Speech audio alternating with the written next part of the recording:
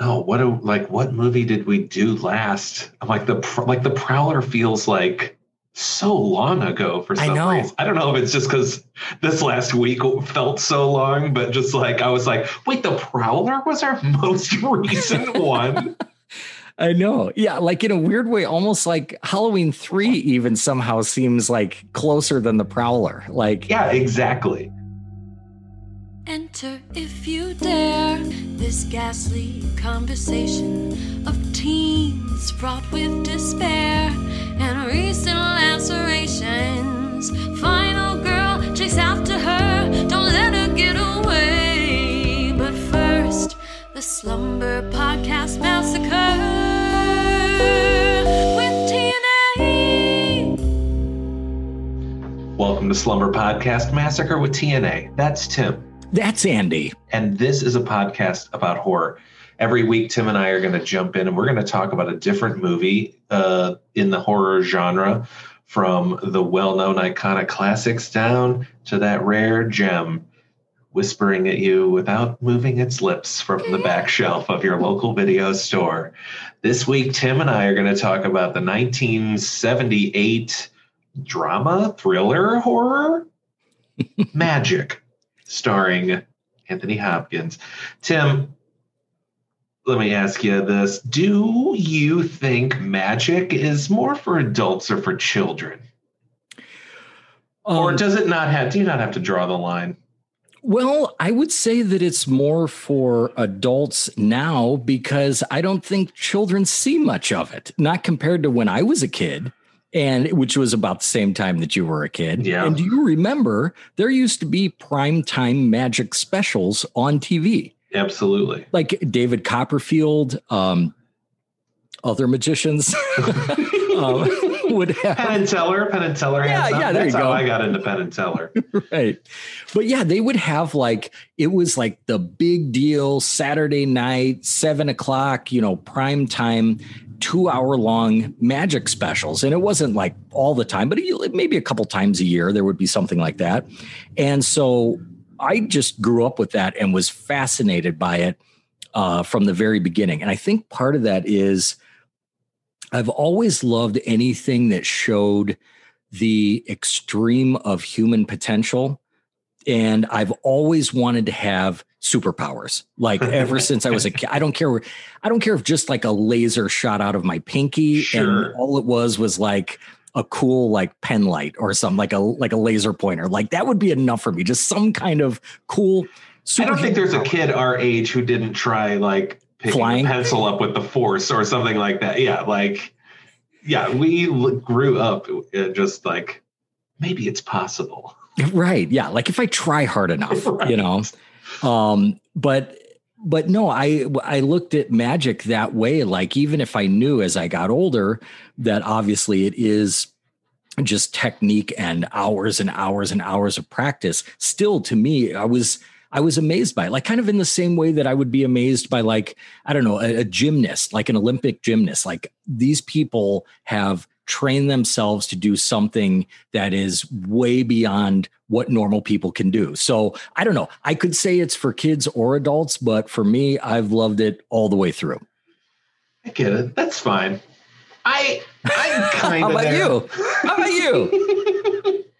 Here's my thing on Magic. I am at the point where I'm like you. I appreciate it. Like, I know a lot of technique and a lot of time and dedication goes into it. It's exciting to watch because your brain as we as humans are pattern recognizers. When we see something out of the ordinary like that, our brain, like, we cannot figure it out. So there's something exciting about like just the how did you do that? But the thrill of, I'm not at the point of there's no other explanation other than it's magic, but I still feel there are people who look at card tricks and like that who are just flabbergasted by how it's possible. But as soon as you understand, like you can gain the skill of placing a card in a deck of cards.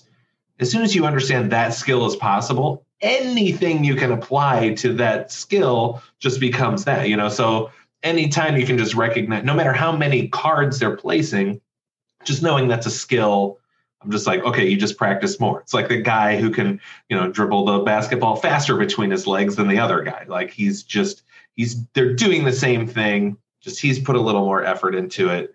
But in all essence, you're just bouncing a ball. You know what I'm talking about? No, right. Yeah. I get you. And knowing you're not really one for pomp and circumstance. I mean, like you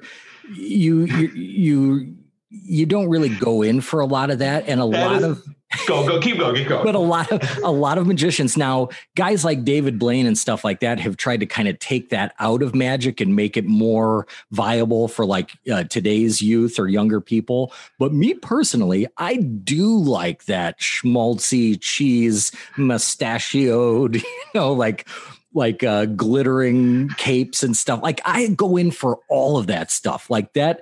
I just love it. Yeah. But I could see that is, they have to dress it up because at its essence, I'm just doing a sleight of hand here, just cutting a piece of rope. That's really what I'm doing. But if I add smoke and mirror, the illusion, it's very meta because magic is just an illusion that there's something exciting happening. But what's ironic about it though, is that if there was, like, just for a second, pretend that there was a guy that really was magical. Like it'd be a really hard sell for him to convince anybody. Right. Because the more that he would try to be like, no, I'm doing real magic here. It's like, yeah, that's what they all say. Yeah. But so who knows? I would get the angriest because we have a friend who is into magic, and that's fine.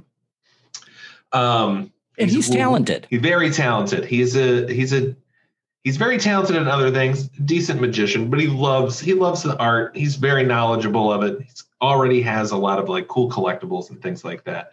But he'll do like a trick for me, and this is the part that really drives me nuts that magicians do, where he'll do a trick and like just for example, there was one where he literally like put a card in a box and then it changed to another card I had picked earlier or whatever. And so I was like, oh, wow, okay, that's pretty cool. I'm like, how does that box work, though? And he's just like, what do you mean? I'm like, oh, okay. Like, how does the box, like, or, how does this, is there something that slides in it? Or, is there like a mirror that tilts and that's how like the card changes? And he's just like, I don't understand what you mean. I'm like, I'm a fucking adult. Stop acting me like I don't. Like, I know it's a trick. I'm not like fooled by it. But see, I go in for the whole thing, the mystery, the fun of it. It's like, I know what you're saying. You envy that too. And I wish I could do that. Right. Let me tell you a quick story and then I'll let you talk. On the other side of that, he took us to the Magic Castle in Los Angeles. So it's a big deal. They're very pomp and circumstance. You got to dress up. It's another illusion to make itself seem more important than it really is. But anyway, we went and saw, you just go in and you see these little magic shows. And this guy was just doing a simple like cup and ball trick, right? Where it looked like he would like take the ball out, but then the ball was back in the cup. Very rudimentary. This 26-year-old girl sitting next to our other friend was flabbergasted, like out of her seat, like, no way, what? I'm like, you gotta be kidding me. How do you get to be an adult and are this amazed by this level of magic? But at the same time, I wish I could enjoy it like that.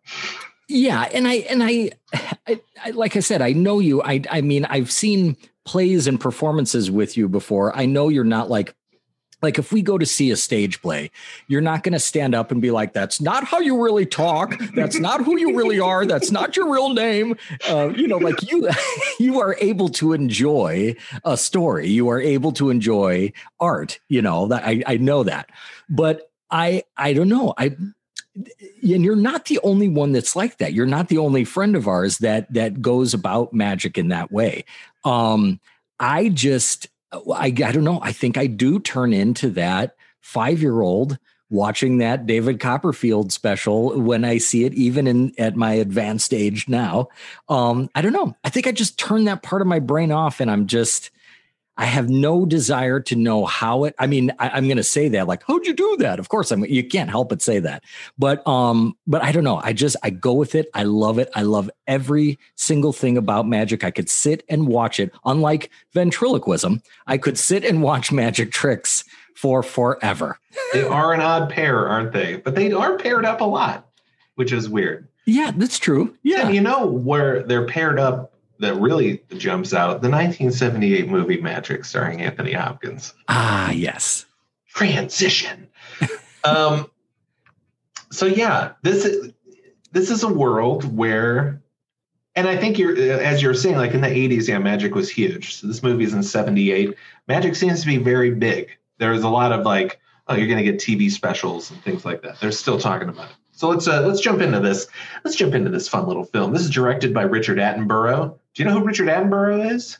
You know what? That's one of those names that it's like, man, I better know who this is. Right. And because I feel like that's expected of me, but I'll be perfectly honest. I did not know anything other than I was supposed to know his name. Right. No, and you're right. That is one of those names. And I was familiar. He was a director and like had done important stuff. And it was like, I feel like I should know his work. Our audiences will probably know him as Hammond, the owner of Jurassic Park. Yeah, and that's the guy who directed this, right? And the Spare No Expense guy. Yes, yeah. And when I found that out, even still, I feel like I should know. I feel like that shouldn't be the number one thing that I know him for. It was like he did more movies, right? Right. Yeah. Apparently, he did a lot, and I don't know. Because I haven't gained perfect knowledge of this guy since I realized that I needed to know him better. So just tell me, is he known more as a director or an actor? That's a great question. I think it's one of those bridge things. I think he's just known as a arts guy now, because I think he directed a lot and then did acting more after, because I don't think he's directed a lot recently. A lot of his stuff was 70s, maybe 80s. Yeah. Great question, though. Yeah. This isn't a Richard Attenborough podcast. I don't know. I think it's just one of those names that sounds fancy, Right. It's like, damn it. I want to be able to throw that name around because it sounds so good. I should just learn something about the guy first. Yeah. You can't be a bad actor with the name Richard Attenborough. No. Right. Yes. It just sounds pompous to say.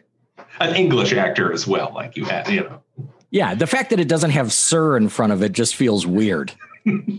Like, is that? Yeah, it's missing something. Yeah, he wasn't knighted, man. Should be.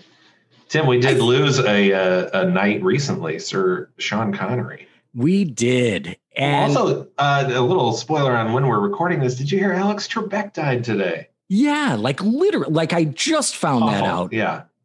And, it's one of those things. It's okay to be sad about the death of people that you like, but I don't understand the reactions of people on Facebook where it's like, no, right. Like he was Sean 80. Connery. Yeah. And Sean Connery was 90. Yeah. Like wishing any more life on that man is only going to do him more harm. Like, let him die. It's cruel. Yeah. Please die, Sean Connery. Die already. But I love that guy. I say that in jest. I love Sean Connery. He was an absolute fucking badass.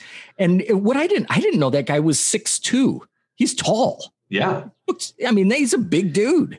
That fantastic. is taller than I would expect. I would suspect tall, but yeah. Yeah. But 6'2" to me is short, so I don't know. And Alex Trebek, like, you got to love that dude. Like, the banter with the contestants before round 2 was always cringy, but that's only because he's Canadian. So small talk from a Canadian is bound to be weird. He's just being polite. Yeah. Anyway, back to this movie. This was written by William Goldman, who wrote. It's based on his novel, and they like bought the rights for $1 million, but they were like, that includes you writing the screenplay, buddy. He was like, no problem. Then it stars Anthony Hopkins, Anne Margaret, and Burgess Meredith. I love this cast. Oh yeah, I mean it's not only a great cast to start with, but it's some of the best work from this cast that they might have ever done. I agree. Or at least and it's no right one up. talks about it, I feel. No. Because had you heard of this movie before I brought it up? I had literally never even heard of this movie to the point of thinking, like, just trying to go back in the memory banks of somehow I must have heard of this. There's no way with these stars, it's kind of a horror movie. I would have heard of this. Literally had zero recollection of this when you first brought it up. Yeah, it's crazy because it's a great cast. I think it's well made. It's not like it was ignored when it came out. Anthony Hopkins got nominated for a Golden Globe for it. But it's just kind of this forgotten movie, which is weird. Should we do Nan Sum and then jump into it? Yeah, I'm ready. I'm excited. All right. Here's Nan Sum. Anthony Hopkins is Corky, a failed magician who broadens his act by introducing a ventriloquist dummy named Fats and finds himself on the cusp of stardom. Worried about what his medical exam would reveal about himself, Corky retreats to his hometown and rekindles a love affair with his high school crush. But when her husband returns from a business trip, Corky hopes he can keep his mental health and Fats in check. There you go. Yeah, I tell you, it takes a lot of balls to name your lead character Corky. Oh, man. But you know what? I want to get this out of the way because it's something that I want to know if I'm way off base or not. But just in speaking of those characters that you mentioned, do you think there's something to the names of Corky and Fats? Because Corky implies like cork comes from bark, which on a tree, and fats and fat humans are made up of fats. So do you think it's kind of the juxtaposition of who's really the dummy and who's really the human? The dummy is called Fats and the human is called Corky. Interesting. Right. That I did not think about that. I can't think that's not intentional, but excellent. Yeah. And it literally came from me being like, how do you choose Corky? How do you choose that as your lead character's name? Yeah, and it's not super obvious. I mean, it sounds like a performance name. Right. So you get away with it that way because you're a magician and you have to do something to make yourself appealing because you're doing magic. Just going to shit on magic this whole episode. We've established that magic may not be real. Maybe. Yeah, you're leaning that way. That there is some quote about if you brought, just technology we don't understand is just considered magic or something like that. It's a far more eloquent quote and makes more sense. But yeah, you could say that. Like if you went back to somebody in the 1800s and said, we're going to build a ship that's going to go land on the moon up there, that sounds like magic to them. Yeah. They'd be what's the moon? Right. No, they knew what the moon was, but yeah. So never mind your time travel technology. They're not ready for you to even get on board with that yet. Hey. So this movie, I mean, just to, I guess, dive right into kind of a general overview of really any discussion of this movie, and there is plenty. Not a ton, but there's plenty written about this movie, and every single one of the reviews or commentaries on it always speaks to whether or not it is indeed a horror movie. So I wanted to ask you that right off the bat, just before we get into the specifics. Do you think that Magic is a horror film? It's a good question, and it's something I was asking myself while I was watching it, because I mean it all boils down to how you define, I guess, what a horror movie is. There are a lot of benchmarks you can use. How many people are killed? How are they killed? In this movie, those are relatively simple ways, and it has a low body count. I think there's a lot of, if you rate something on an esoteric scale, there's a lot of horror about mental health and loss and coping with grief, which are not uncommon themes in a lot of the movies we've covered already. Right. So if I were to just say, if I were to put this on a list of horror movies, no, there's probably a lot I would put on it, but is it horror-ish? Yeah, absolutely. Well, now here's the interesting thing about that, as we kind of get into the history of the movie, is that what surprises me is whether you want to call it a horror movie or you want to call it a psychological drama, Sure. Which I'd probably lean a little bit more towards, or a psychological thriller. Yeah. It's also very well made, which takes it a lot out of some horror circles. Some cinematography going on here. Well, exactly. And that's exactly where I'm going with it. There were a lot of huge names for a quote unquote horror, or even if you want to go with the thriller mantle, a lot of really huge names attached to this movie as it's getting going. And they build it as a horror movie. Oh yeah, there's a lot of suspense in this movie for sure. They build it as a horror movie, so much so that the television networks had so many complaints about the TV spot, the TV trailer, that they were forced to pull it from the air. Really? Because it was too scary? Yes, it was. It was terrifying people. And it's not a shot from the movie. It's just, have you seen this trailer before? I don't know. Explain it. It's just, I didn't watch any recently, but I had a long time ago. Okay. It's just Fats, and he recites kind of a pretty awesome little poem. It's a very close zoom in on Fats, the dummy.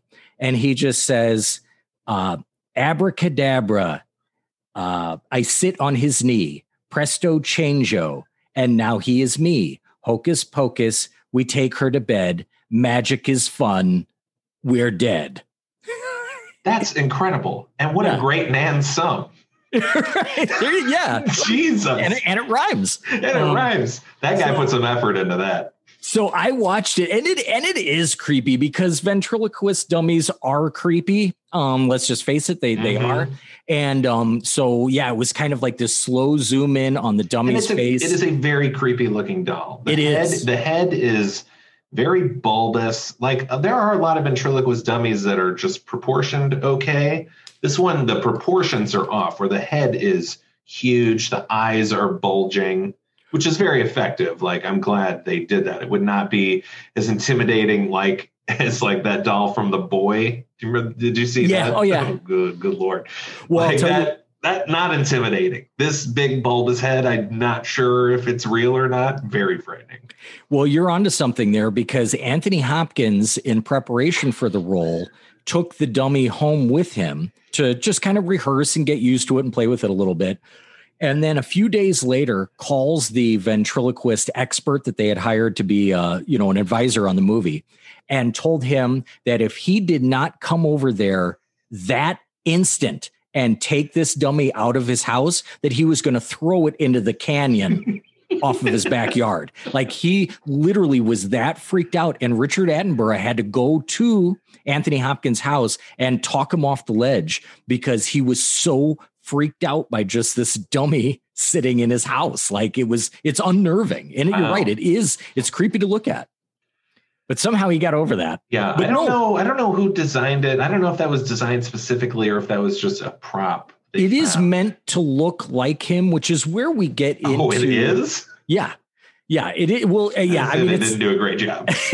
Right. Yeah. I mean, it's really stretching it to say that it's, a replica of Anthony Hopkins, but it is creepy. And like I was saying, so many people attached to this movie. You've got Roman Polanski interested in directing. Ooh. You've got Steven Spielberg, who wanted De Niro. Yeah, wanted De Niro in it. Norman Jewison was going to do it. He wanted Nicholson. Oh no, which all would have been great casting. No, you know who it was? It was actually, was it Jewison that wanted him? So I thought it was Jewison that wanted. Now this one I thought was cool. Wanted. Who am I thinking of here? Give me one sec. It is wanted Gene Wilder. Ooh. Yeah. And the thing was, now here's an interesting anecdote. The Gene Wilder was turned down by the producer, Joseph Levine. And Joseph Levine says that he turned him down because he didn't want any comedians to play the role. He wanted somebody, a straight actor.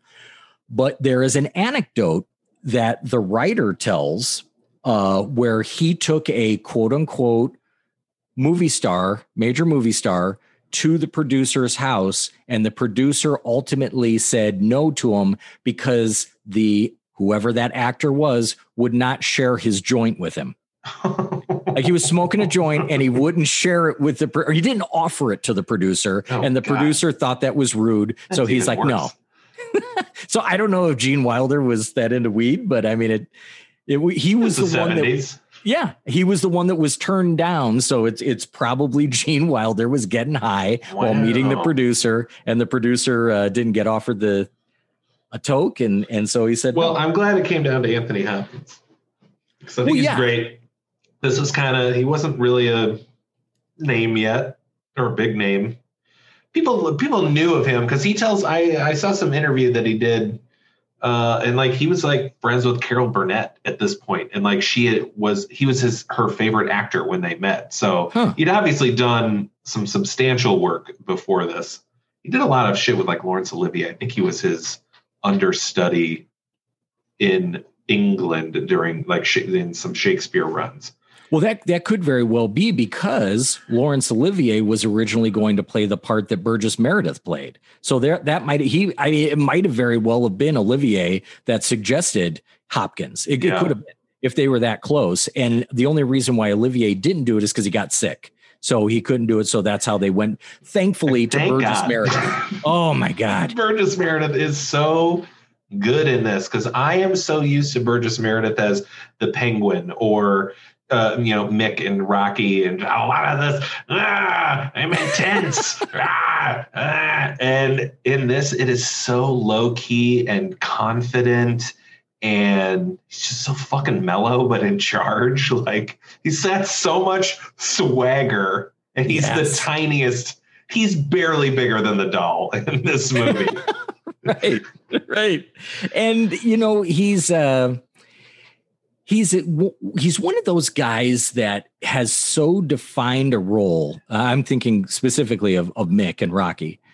So much so that, like we've talked about before with Tom Atkins, when you have an actor who you love in a role, you don't want to see them play anybody else. You want to see them. You just so connect that actor with that one iconic role that you just can't stand to watch him play anybody else. But I loved the fact that he was understated, like you're saying in this, and he does it seemingly effortlessly. He modeled the character after Swifty Lazar, who was a Hollywood agent at the time. He modeled his look. He shaved his head, like imitated his personality and his vocal delivery, and just absolutely nails the hell out of the part. And there are a lot of good performances in this movie. That was the one that I would say that I enjoyed the most. Whether it's the best performance in the movie, I would kind of say so, but it's certainly the one that I enjoyed watching him, or the person on screen the most easily. But he gets the benefit of also not having to carry it. He's just like, I get to come in, crush a couple scenes, right, and leave as the most memorable thing in this. Well, the puppet's pretty memorable, but right. But no, but did you know that Swifty was Richard Nixon's agent? No. Yeah, that's how the Frost Nixon interviews happened. Like he helped put those together. Oh, he was no shit. Nixon's agent. I didn't know Nixon had it. He doesn't seem I know, like it's weird, kind of right? guy. But yeah, once you're done with that part and you're just booking interviews, you get an agent. Well, speaking of people who actually did have a lot to do and some big hills to climb in their performances, Anne Margaret as the high school sweetheart. It wasn't even high school sweetheart. It was just the girl that he pined over in high school. Yeah, just a crush. Yeah. And she has to not only give whatever the part would require as far as an emotional performance, but also has to believably portrays someone who seemingly never gets tired of watching a person do a ventriloquist act, which I like it for 5 minutes. And that's it. That's all I can take. It's cool as part of your show, but when it's at dinner. Right. Exactly. And the thing is, it's like, I don't know if you were the same way, but I was literally watching scenes as the movie went on. And I'm like, okay, this is going to be the scene that she says, enough with the dummy, put it down. Like, I can't take it anymore. But she just puts that smile on her face and she's just eating it up. She can't get enough. And so God bless her for pulling that off, because that's not an easy task. No, it's not. But yeah, she just brought a real genuineness to this part, because she plays, because I guess we should kind of set this up a little bit. Let's set up the movie just a little bit before we jump into the characters. He started as a magician, kind of bombed his first time, and so we get a little prologue about that. He's with his mentor. I don't know if it's like a father figure, but I don't think it's his dad. His name is Merlin. Mm-hmm. And, he's just like, you gotta come up with, you gotta grab their attention. Right. So now it's like a year later, and he's got the biggest act in New York. They want to put him on television, but he's got to take this, like a medical exam where they're going to make sure he's not going to have a heart attack or his mental facilities are okay. He doesn't think they are. So we don't know that yet, but he's just like, look, I just don't want to do the medical exam. And I think he's just a little afraid of the success, everything coming at once. He's worried about his own prognosis is coming out. So he skips town. He goes to where he grew up. He goes to like a cabin. It's like a cabin his family went to, right? In the Catskills. Like they mentioned that he grew up in the Catskills. So yeah, he goes back home to sort of that rural area. Yeah. And there's this one woman running it, and this is Peggy Ann Snow, played by Anne Margaret, and she's just kind of running it with her husband. He's on a business trip, and so that's where he's staying. He just goes to stay there, like kind of a artist retreat. Like, I'm here to clear my head, and I mean, he's essentially running from his problems as well. Right. But he doesn't tell anyone he's going there. He pays the cab guy. It was fun to see. He's that guy's name is Jerry Hauser. He was in like Slapshot. He's great. He's great. He's one of those guys where I've seen him in a couple things from like the 70s, and then he just never materialized. But I liked him in nearly everything I saw. He ended up doing like, remember in the 90s, like they really tried reviving the Brady Bunch. And had those. He played like Jan or Marsha's husband, I think. Oh, really? That guy hooked up with Marsha. That's awesome. Yeah. Well, yeah, and he's just a real he's just got a small scene, but he's super down to earth, super relatable, and really, really nice little bit part there. It was really good. All the bit parts in this are great. Oh, yeah, we should have mentioned the guy who comes from the network to check Corky out, David Ogden Stiers from MASH. Yes. Yep. Which I'm like, oh, have I ever seen this guy in something other than MASH? The answer is no. Probably not. But yeah, and Ed Lauter, we'll get to him a little bit later. But yeah, all the bit parts are great. So he goes, and Corky goes on, like you said, like an artist retreat, to clear his head. And it just so happens that Peggy is right smack dab in the middle of a kind of passionless marriage, where she's sort of kind of distanced herself from her husband, who also went to school with them and was kind of more of like the good looking popular guy, or at least we're given to believe at one point. Yeah. It said, he asked, does he still look like James Dean? And please just look up Ed Lauter and you'll know how crazy that how she didn't immediately respond with, did he ever? Right. Like that. No, I don't know. But yeah, so he, things are kind of set up pretty nicely for Corky at this point, because he is getting away. The girl that he's always had this crush on in Pine all these years, just happens to be in a sort of like joyless marriage. So the setup is really nice for him to sort of connect to something wholesome and real, which is really what he's searching for. Plus, I think they play their relationship out pretty well, because she just checks him into the hotel and he goes in and he's talking to Fats. He's like, she didn't recognize me. I was hoping she would. And then as she's returning to her house, she's saying to herself, like, he didn't recognize me. So there's obviously, they both still kind of hold this thing. It's a lot of playfulness here. I liked it a lot. No, you're in, and I am in 100% agreement, and for a very specific reason. I would think that it would be an easy trap to fall into as a writer, or even directors or actors for that matter, that if you're having to show a scene where there are two people who knew each other in the past but haven't seen each other in years, not like it's been 4 years after graduation, but I mean we're talking like a stretch of time, 2 decades, right? You would maybe make the wrong choice of having to overdo that relationship where they have to sit down and tell each other every single detail of their lives for the last 20 years in order to establish that they have a connection. But the truth is, in life, it doesn't work like that. I've had friends that I have gone, let's just say, a decade without seeing. And if you were really close to them, it's just like you were talking with them and got up to go to the bathroom and come back out and you just start up your conversation again. Like even with long time, a long stretch of time between conversations or just even being around each other, usually if you know the person, you just kind of pick up quickly. And I love the fact that they did that, wasting so much time making us believe that they had a connection. Yeah. Even though I don't know how much are you under the impression that that she had any sort of feelings for him when they were younger? I mean, we certainly know that he had a crush on her, but do you think that she even paid much mind to him at all when they were younger? That is kind of one of the weird inconsistencies. There are a few inconsistencies in this movie, which are one of my complaints. And that is one where it's... you could definitely see how he would feel like this. But if she was like dating someone else in high school, she's never like, oh, you never talked to me, so I didn't know, or anything like that. It just kind of seemed to be this weird, oh, finally he's back. I think it's like, did she ever think she would see him again? He at least might have thought, if I ever return there, I know she's there still. But right.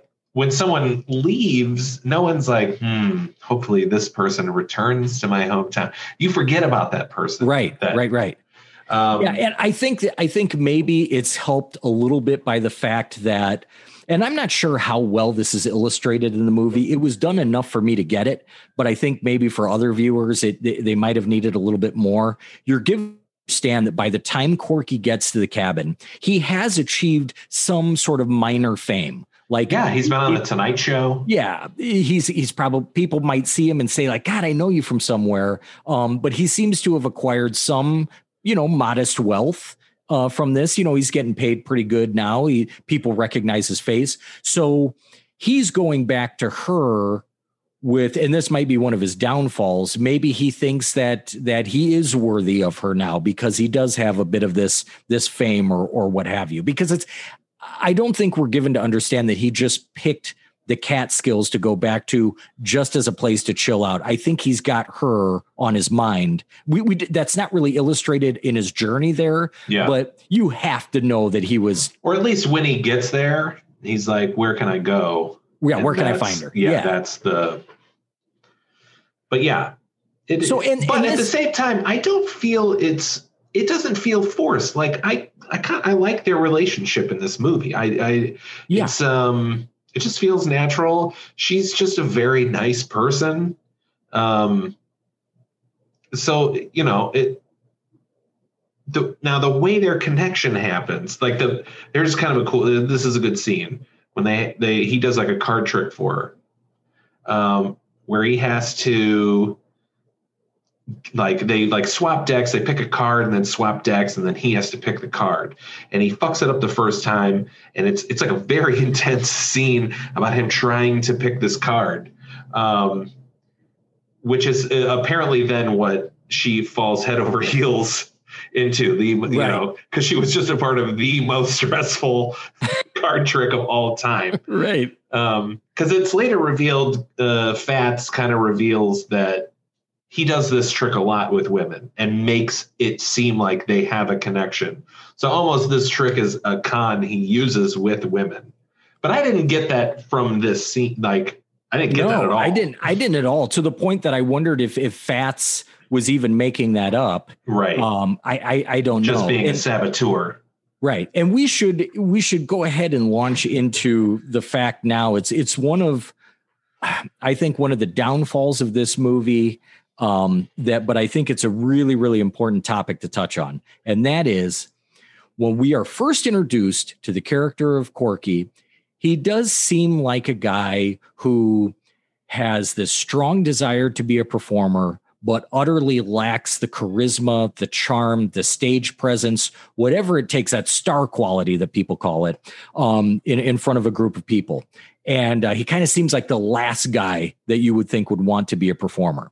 Yeah. So, as you said, that's why his mentor told him, hey, you need to get a shtick. You need to get something to make you relatable to an audience. But the issue that I have here is that the whole movie is centered on a sort of psychotic break with reality, or the beginnings of a dissociative break with reality, tied to the use of Fats, the dummy. Right. But the movie takes a real big jump from him just being a guy that has like anxiety in front of performance, which, by the way, is probably about 90% of people out there. Yeah. If you don't have anxiety when you're performing or nervous about the performance, like, I feel like that goes with it. That's a desire. It's not, that anxiety is, I want to give a good show, you know? Right. There are a few narcissists who are like, I'm nervous because, you know, okay, we're all narcissists. I hope people like me. But there are a very narrow few who only do it for themselves. Generally, when you get into performance, it is to make people feel good for a short amount of time. Right. Well, and the issue here is that in saying that he's not really expressing any behavior that would come across as really concerning until he gets the dummy. But the movie jumps from him being kind of this failed card trick club performer to him, you know, having some success on the club, using the dummy now, and now people are really loving him and his act is a hit.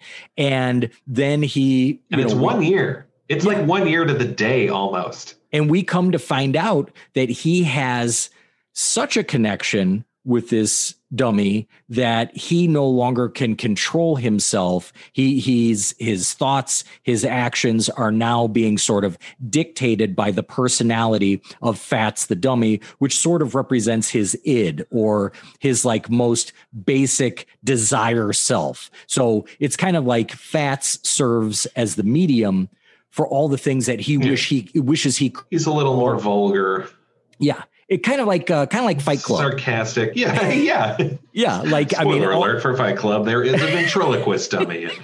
Yeah. It's a mid-credit sequence, you know, but no, there's that we get what we're given to understand, which we accept as a major psychological problem with this guy.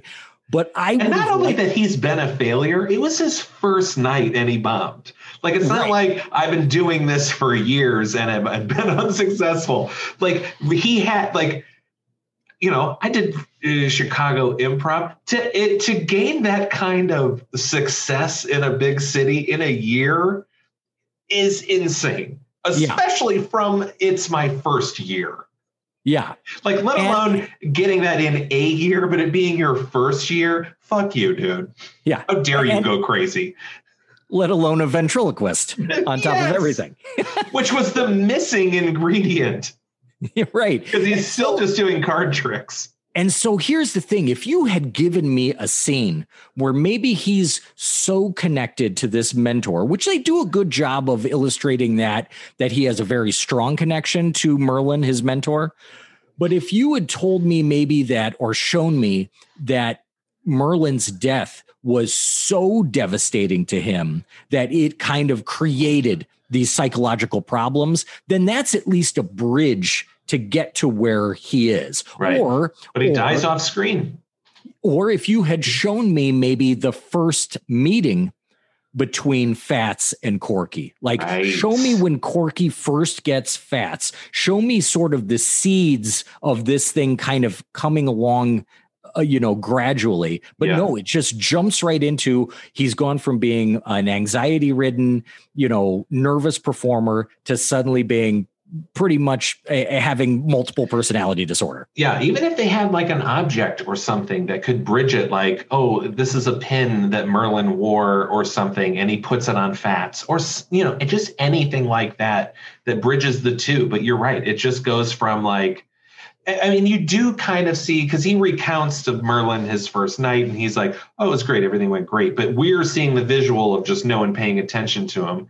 And Merlin's like, well, you're full of shit. I don't believe you. And he's like, and he admits, he's like, you're right. And I kind of yelled at them. And he does. He's like, hey, you guys aren't paying attention to me. I put a lot of time into this and this is really good. But in no way are you like, oh, he's knocking on the door of schizophrenia now. Right. Yeah. It's not even like half of the mental breakdown that Tom Hanks's character has in Punchline, where he sort of like has this meltdown on stage. Actually, a really great scene. We brought up Punchline 2 times now on the podcast. God, I should be getting checks from those people any fucking day now. God damn, somebody's got to mention them. But no, now here's one thing I will say.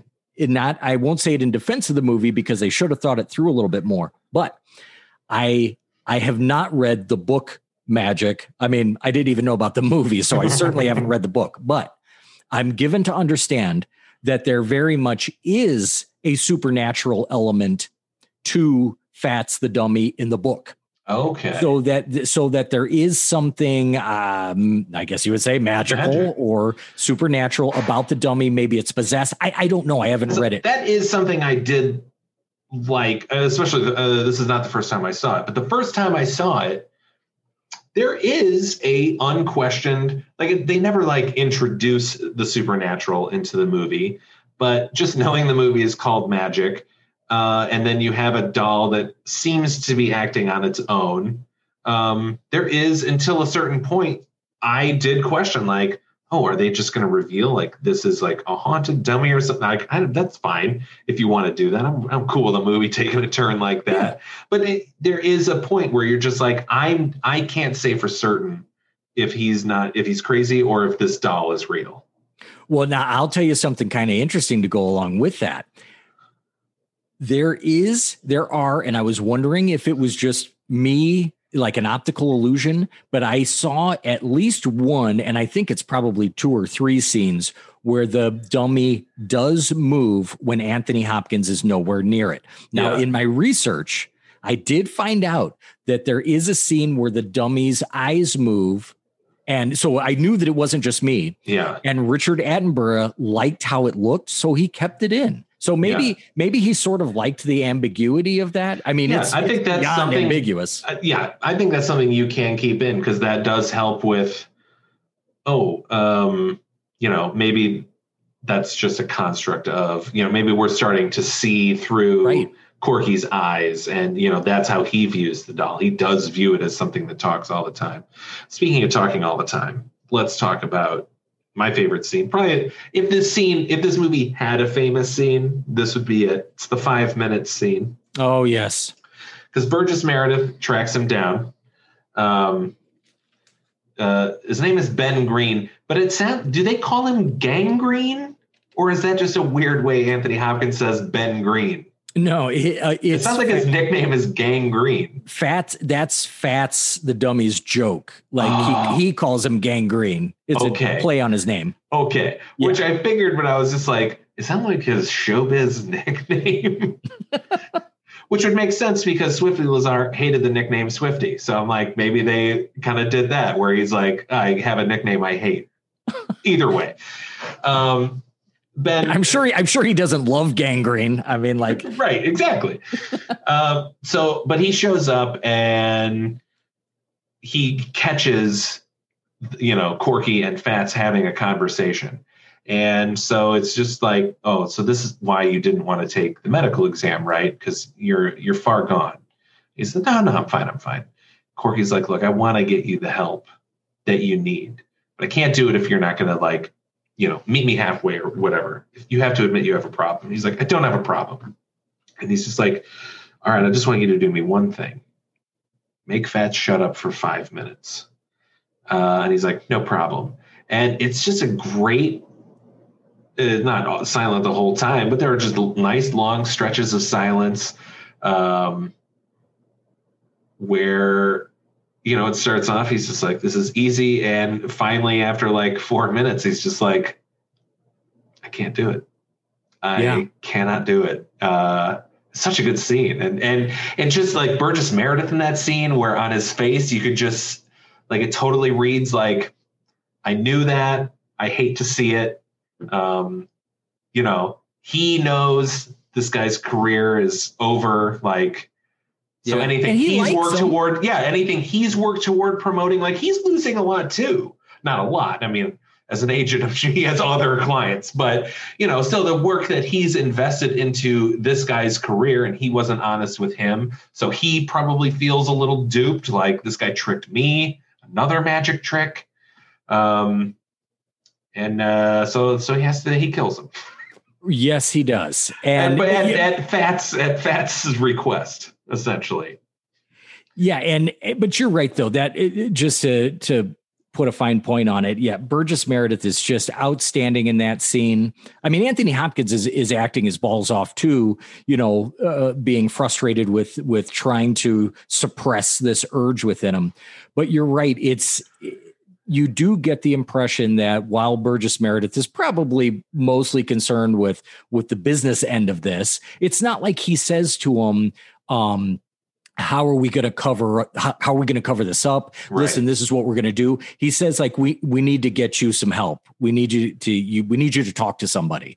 And so you really do get the impression that he does like, Anthony Hopkins. He likes Corky. He cares about him. But at the same time, he knows he's just this ventriloquist guy. Like, right. So yeah, I also have some real actors that I represent. Yeah. Represent the former president of the United States. Right. And possibly another great actor in his own right. Yeah. But it's a really, really great scene. And we get into what would be probably not the only, but in some ways the most memorable death scene. There aren't many of them in this movie. The killing of Burgess Meredith's character. And how did you feel about that before we get into it and dissect it? What'd you think of that scene? I mean, I liked it. It's brutal because you feel the weight of it, because he essentially bludgeons him with Fats. And like I said before, Burgess Meredith is barely larger than this doll. So just the idea of that bulbous, solid head that has probably a lot of metal in it because the face is able to be very animated. So there's probably a lot of shit packed in there. Just getting bludgeoned by that doll. It's done artfully, it's not, This isn't Tom Savini where his skull is crushing in and blood spraying out of it, There are parts, it's funny. It's funny. I mean, there is that brutal quality to it, but it's also a little funny because as he's swinging Fats at Burgess Meredith, you don't just see him like from a wide shot swinging and hitting him.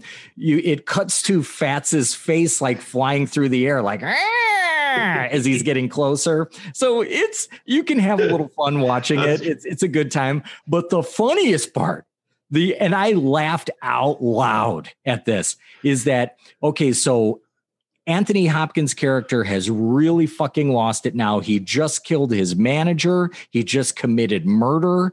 He's got blood all over him, and he's not sure what he's going to do.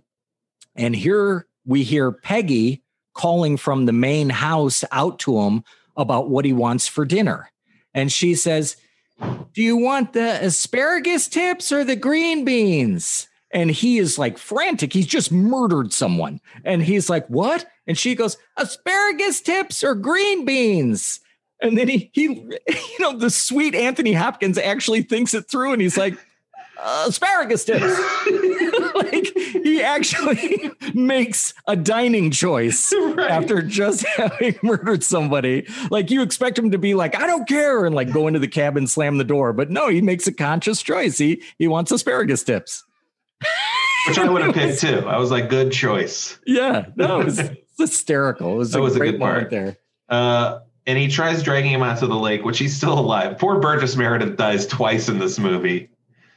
Yeah. And you know what? This man just cannot be killed. We think it's almost 3 times.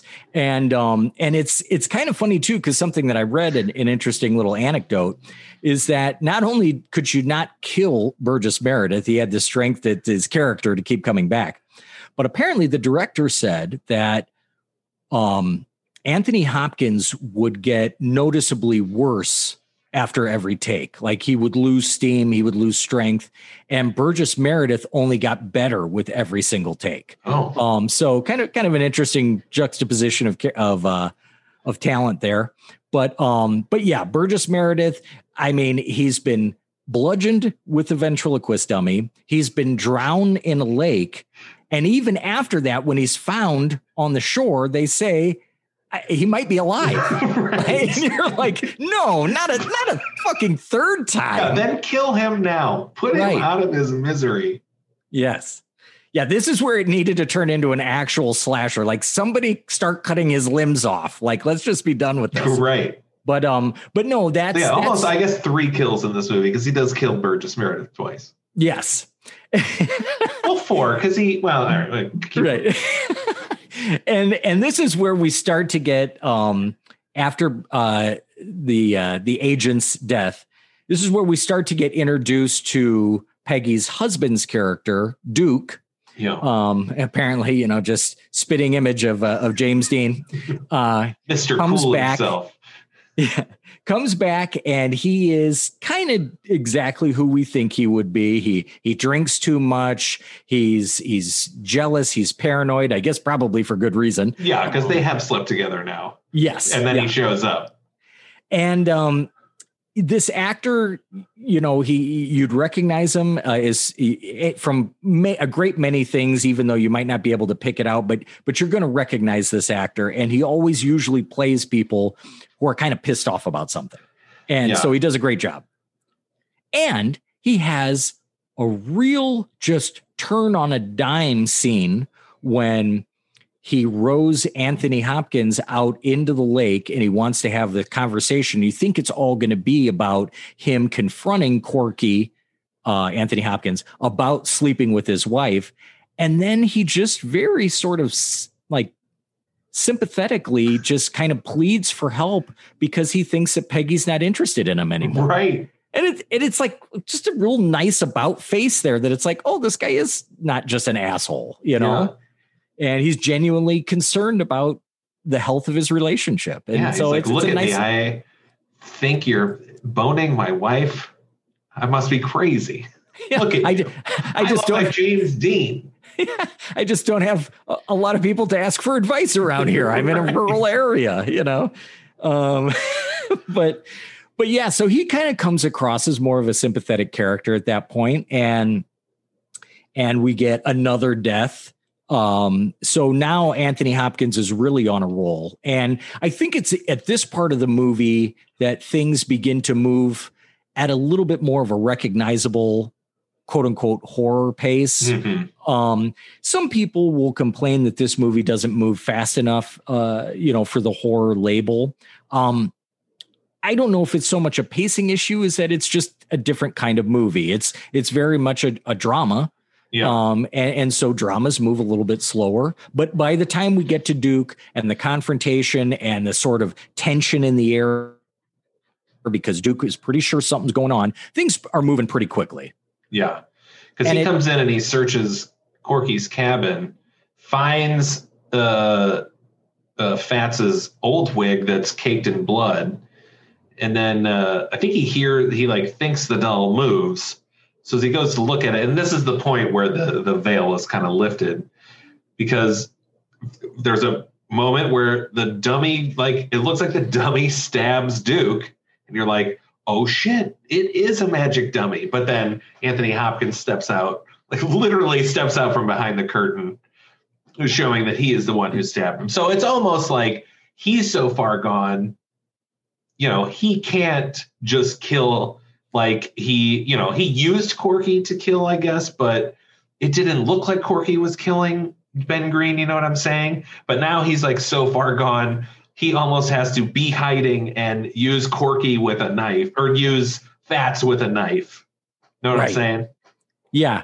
Yeah. I mean, it's just another way of expressing that it is, Corky living out his most base desires through Fats. And I mean, it's the most literal way that you can show that, but it's pretty cool. I think it's kind of, it's effective. Yeah. And, cause like we've talked about, Fats is in his own way, despite being a like 2.5 foot tall wooden dummy, is kind of intimidating and creepy in his own way.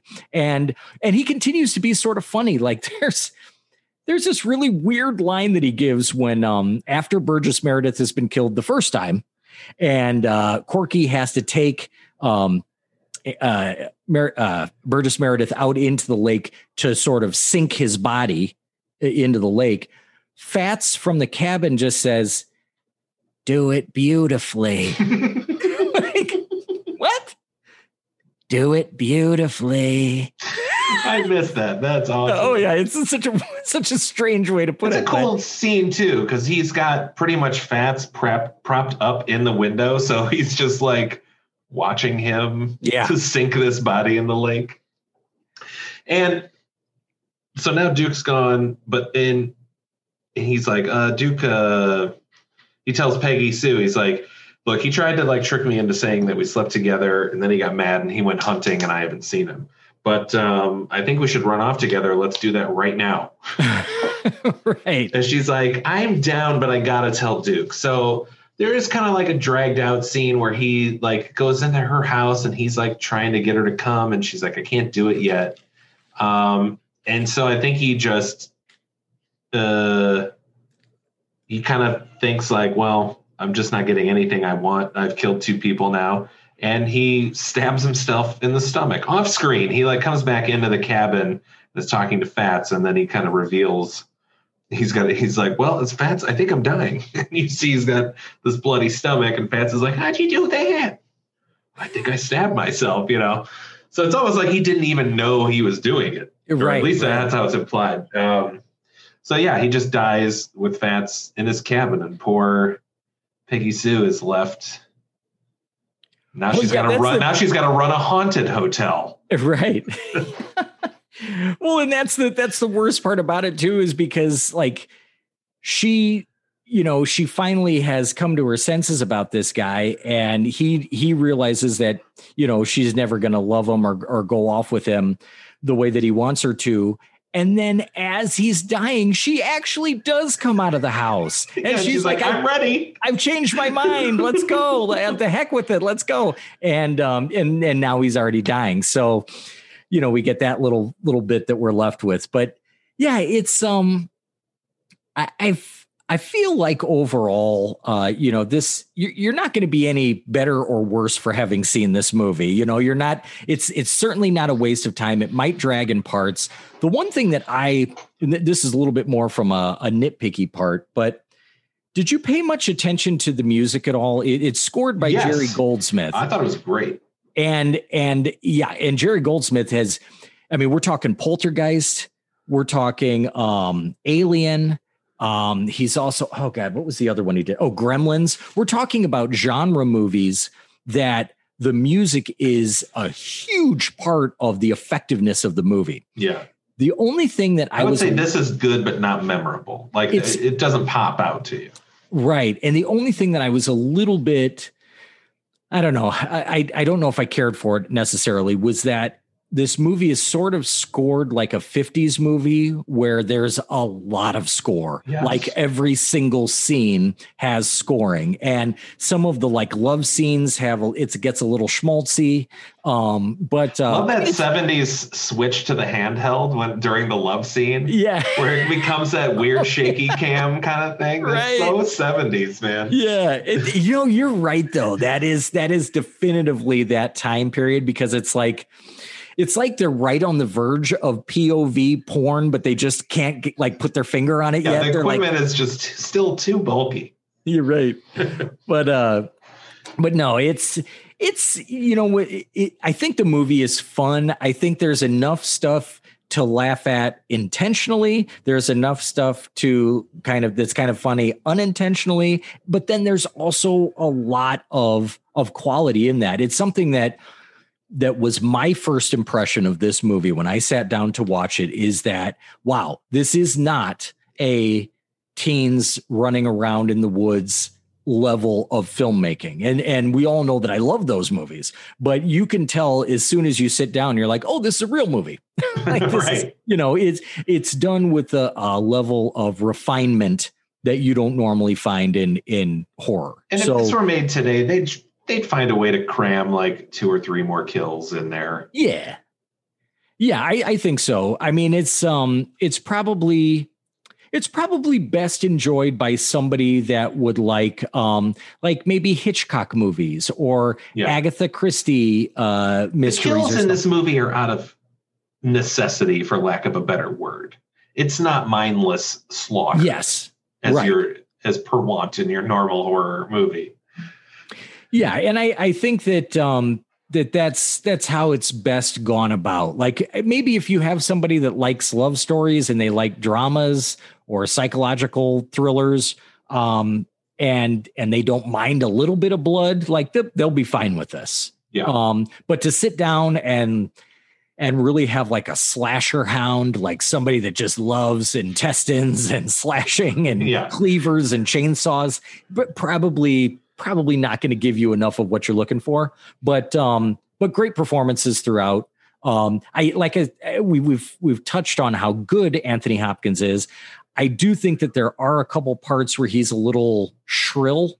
He kind of goes for more of the anger as he's sort of, struggling, as opposed to more of a sympathetic delivery. Yeah. But he's still great in it. And I mean, am I wrong? Like he's doing some magic on screen. Oh yeah. He said, I loved doing this movie. He's like, I got to learn sleight of hand. I got to learn ventriloquism, and they paid me to do it. Like he got to learn all these cool things. Right. So yeah, he does all the card tricks are him doing them. Yeah. So no, I mean, of the ventriloquism, I know some of it's ADR. Like I'm sure he did not learn to do great ventriloquism while he's drinking a glass of water, like that shit's edited in, but there are parts, and I don't know how much of it was ADR, but he's at least putting the effort in where like you see the bottom of the chin, like where the tongue, where you can see that fluctuate. Yeah. Like he's at least doing that. He's at least acting. I'm sure he's trying to do as much ventriloquism because he's a good, well-trained actor. So right. I'm sure he's putting forth the effort. And he does do the voice of Fats, like, that is, and he does a really good job of modulating his voice so that it really does sound like a distinctly different character. And his accent works as someone who is American, but might have been raised by someone English. Right. And they made a point of mentioning that in the movie. Yes. It's just a real, but it works great. Like but that's all you have to do. Yeah. You just give me enough. We talk about this all the time. Like, why can't somebody just set up this? Maybe you have an aspect of your film that is a little unbelievable or a little confusing. Give one line is all you need to just have it make sense. And Burgess Meredith's character said, I think his dad was a limey, meaning British. Right. So that's all you need. Yep. Yeah. Yeah. So recommend? Yes. This is a rainy Sunday afternoon watch, not a wild and crazy Saturday night party with your horror friends. Definitely just a not. nice, you want a good, interesting story. Yes, I would recommend it. You like Anthony Hopkins, you're like, let's check out some of his older work. Totally worth it for everyone in it. Yeah, I recommend too. Excellent. All right, cool. Well, that was 1978's Magic. Tim, next week, we're going to tackle a movie I'd never heard of ever. From 2008, it's a British comedy horror called The Cottage. Yeah, pretty exciting. This is, it's at least the first time that I can think of that we've done this. It was a decision to cover a movie based purely on its trailer. I knew nothing about it either. I saw the trailer and I'm like, that looks like a lot of fun. I want to watch that. Yeah. So we'll see if it actually lived up to the trailer or not. So that's coming up next. Please follow us on Instagram at Slumber Podcast Massacre. Our email is slumberpodcast@gmail.com. Tim, I'm reminded of an email we got not too long ago asking about these movies and passes the Bechdel test. We should point out Magic does not pass the Bechdel test. Magic doesn't even have 2 female characters to attempt to pass the Bechdel test. So unfortunately, Magic does not pass the Bechdel test. But please email us at slumberpodcast@gmail.com. Our Patreon, patreon.com/slumberpodcastmassacre. A huge thanks to all our patrons for helping make the show possible. And that's going to wrap it up. Tim, do you got anything else to say about Magic? Well, it might not have passed that test, but if you consider ventriloquist dummies a marginalized group, like there is finally some representation there of ventriloquist dummies. So I'm happy for that. And if there was one line that really stuck out with me in this movie, it's just classic Burgess Meredith, and there's nobody else that you would want to say this line. It's just one word, but at some point he's remarking on Corky's talent, and he just goes, "Sen-fucking-sational." It was great. I literally wrote that word down on a notebook. Sen-fucking-sational. Perfect. All right, Timmy. See you later. Sounds like a plan. Bye, Andrew.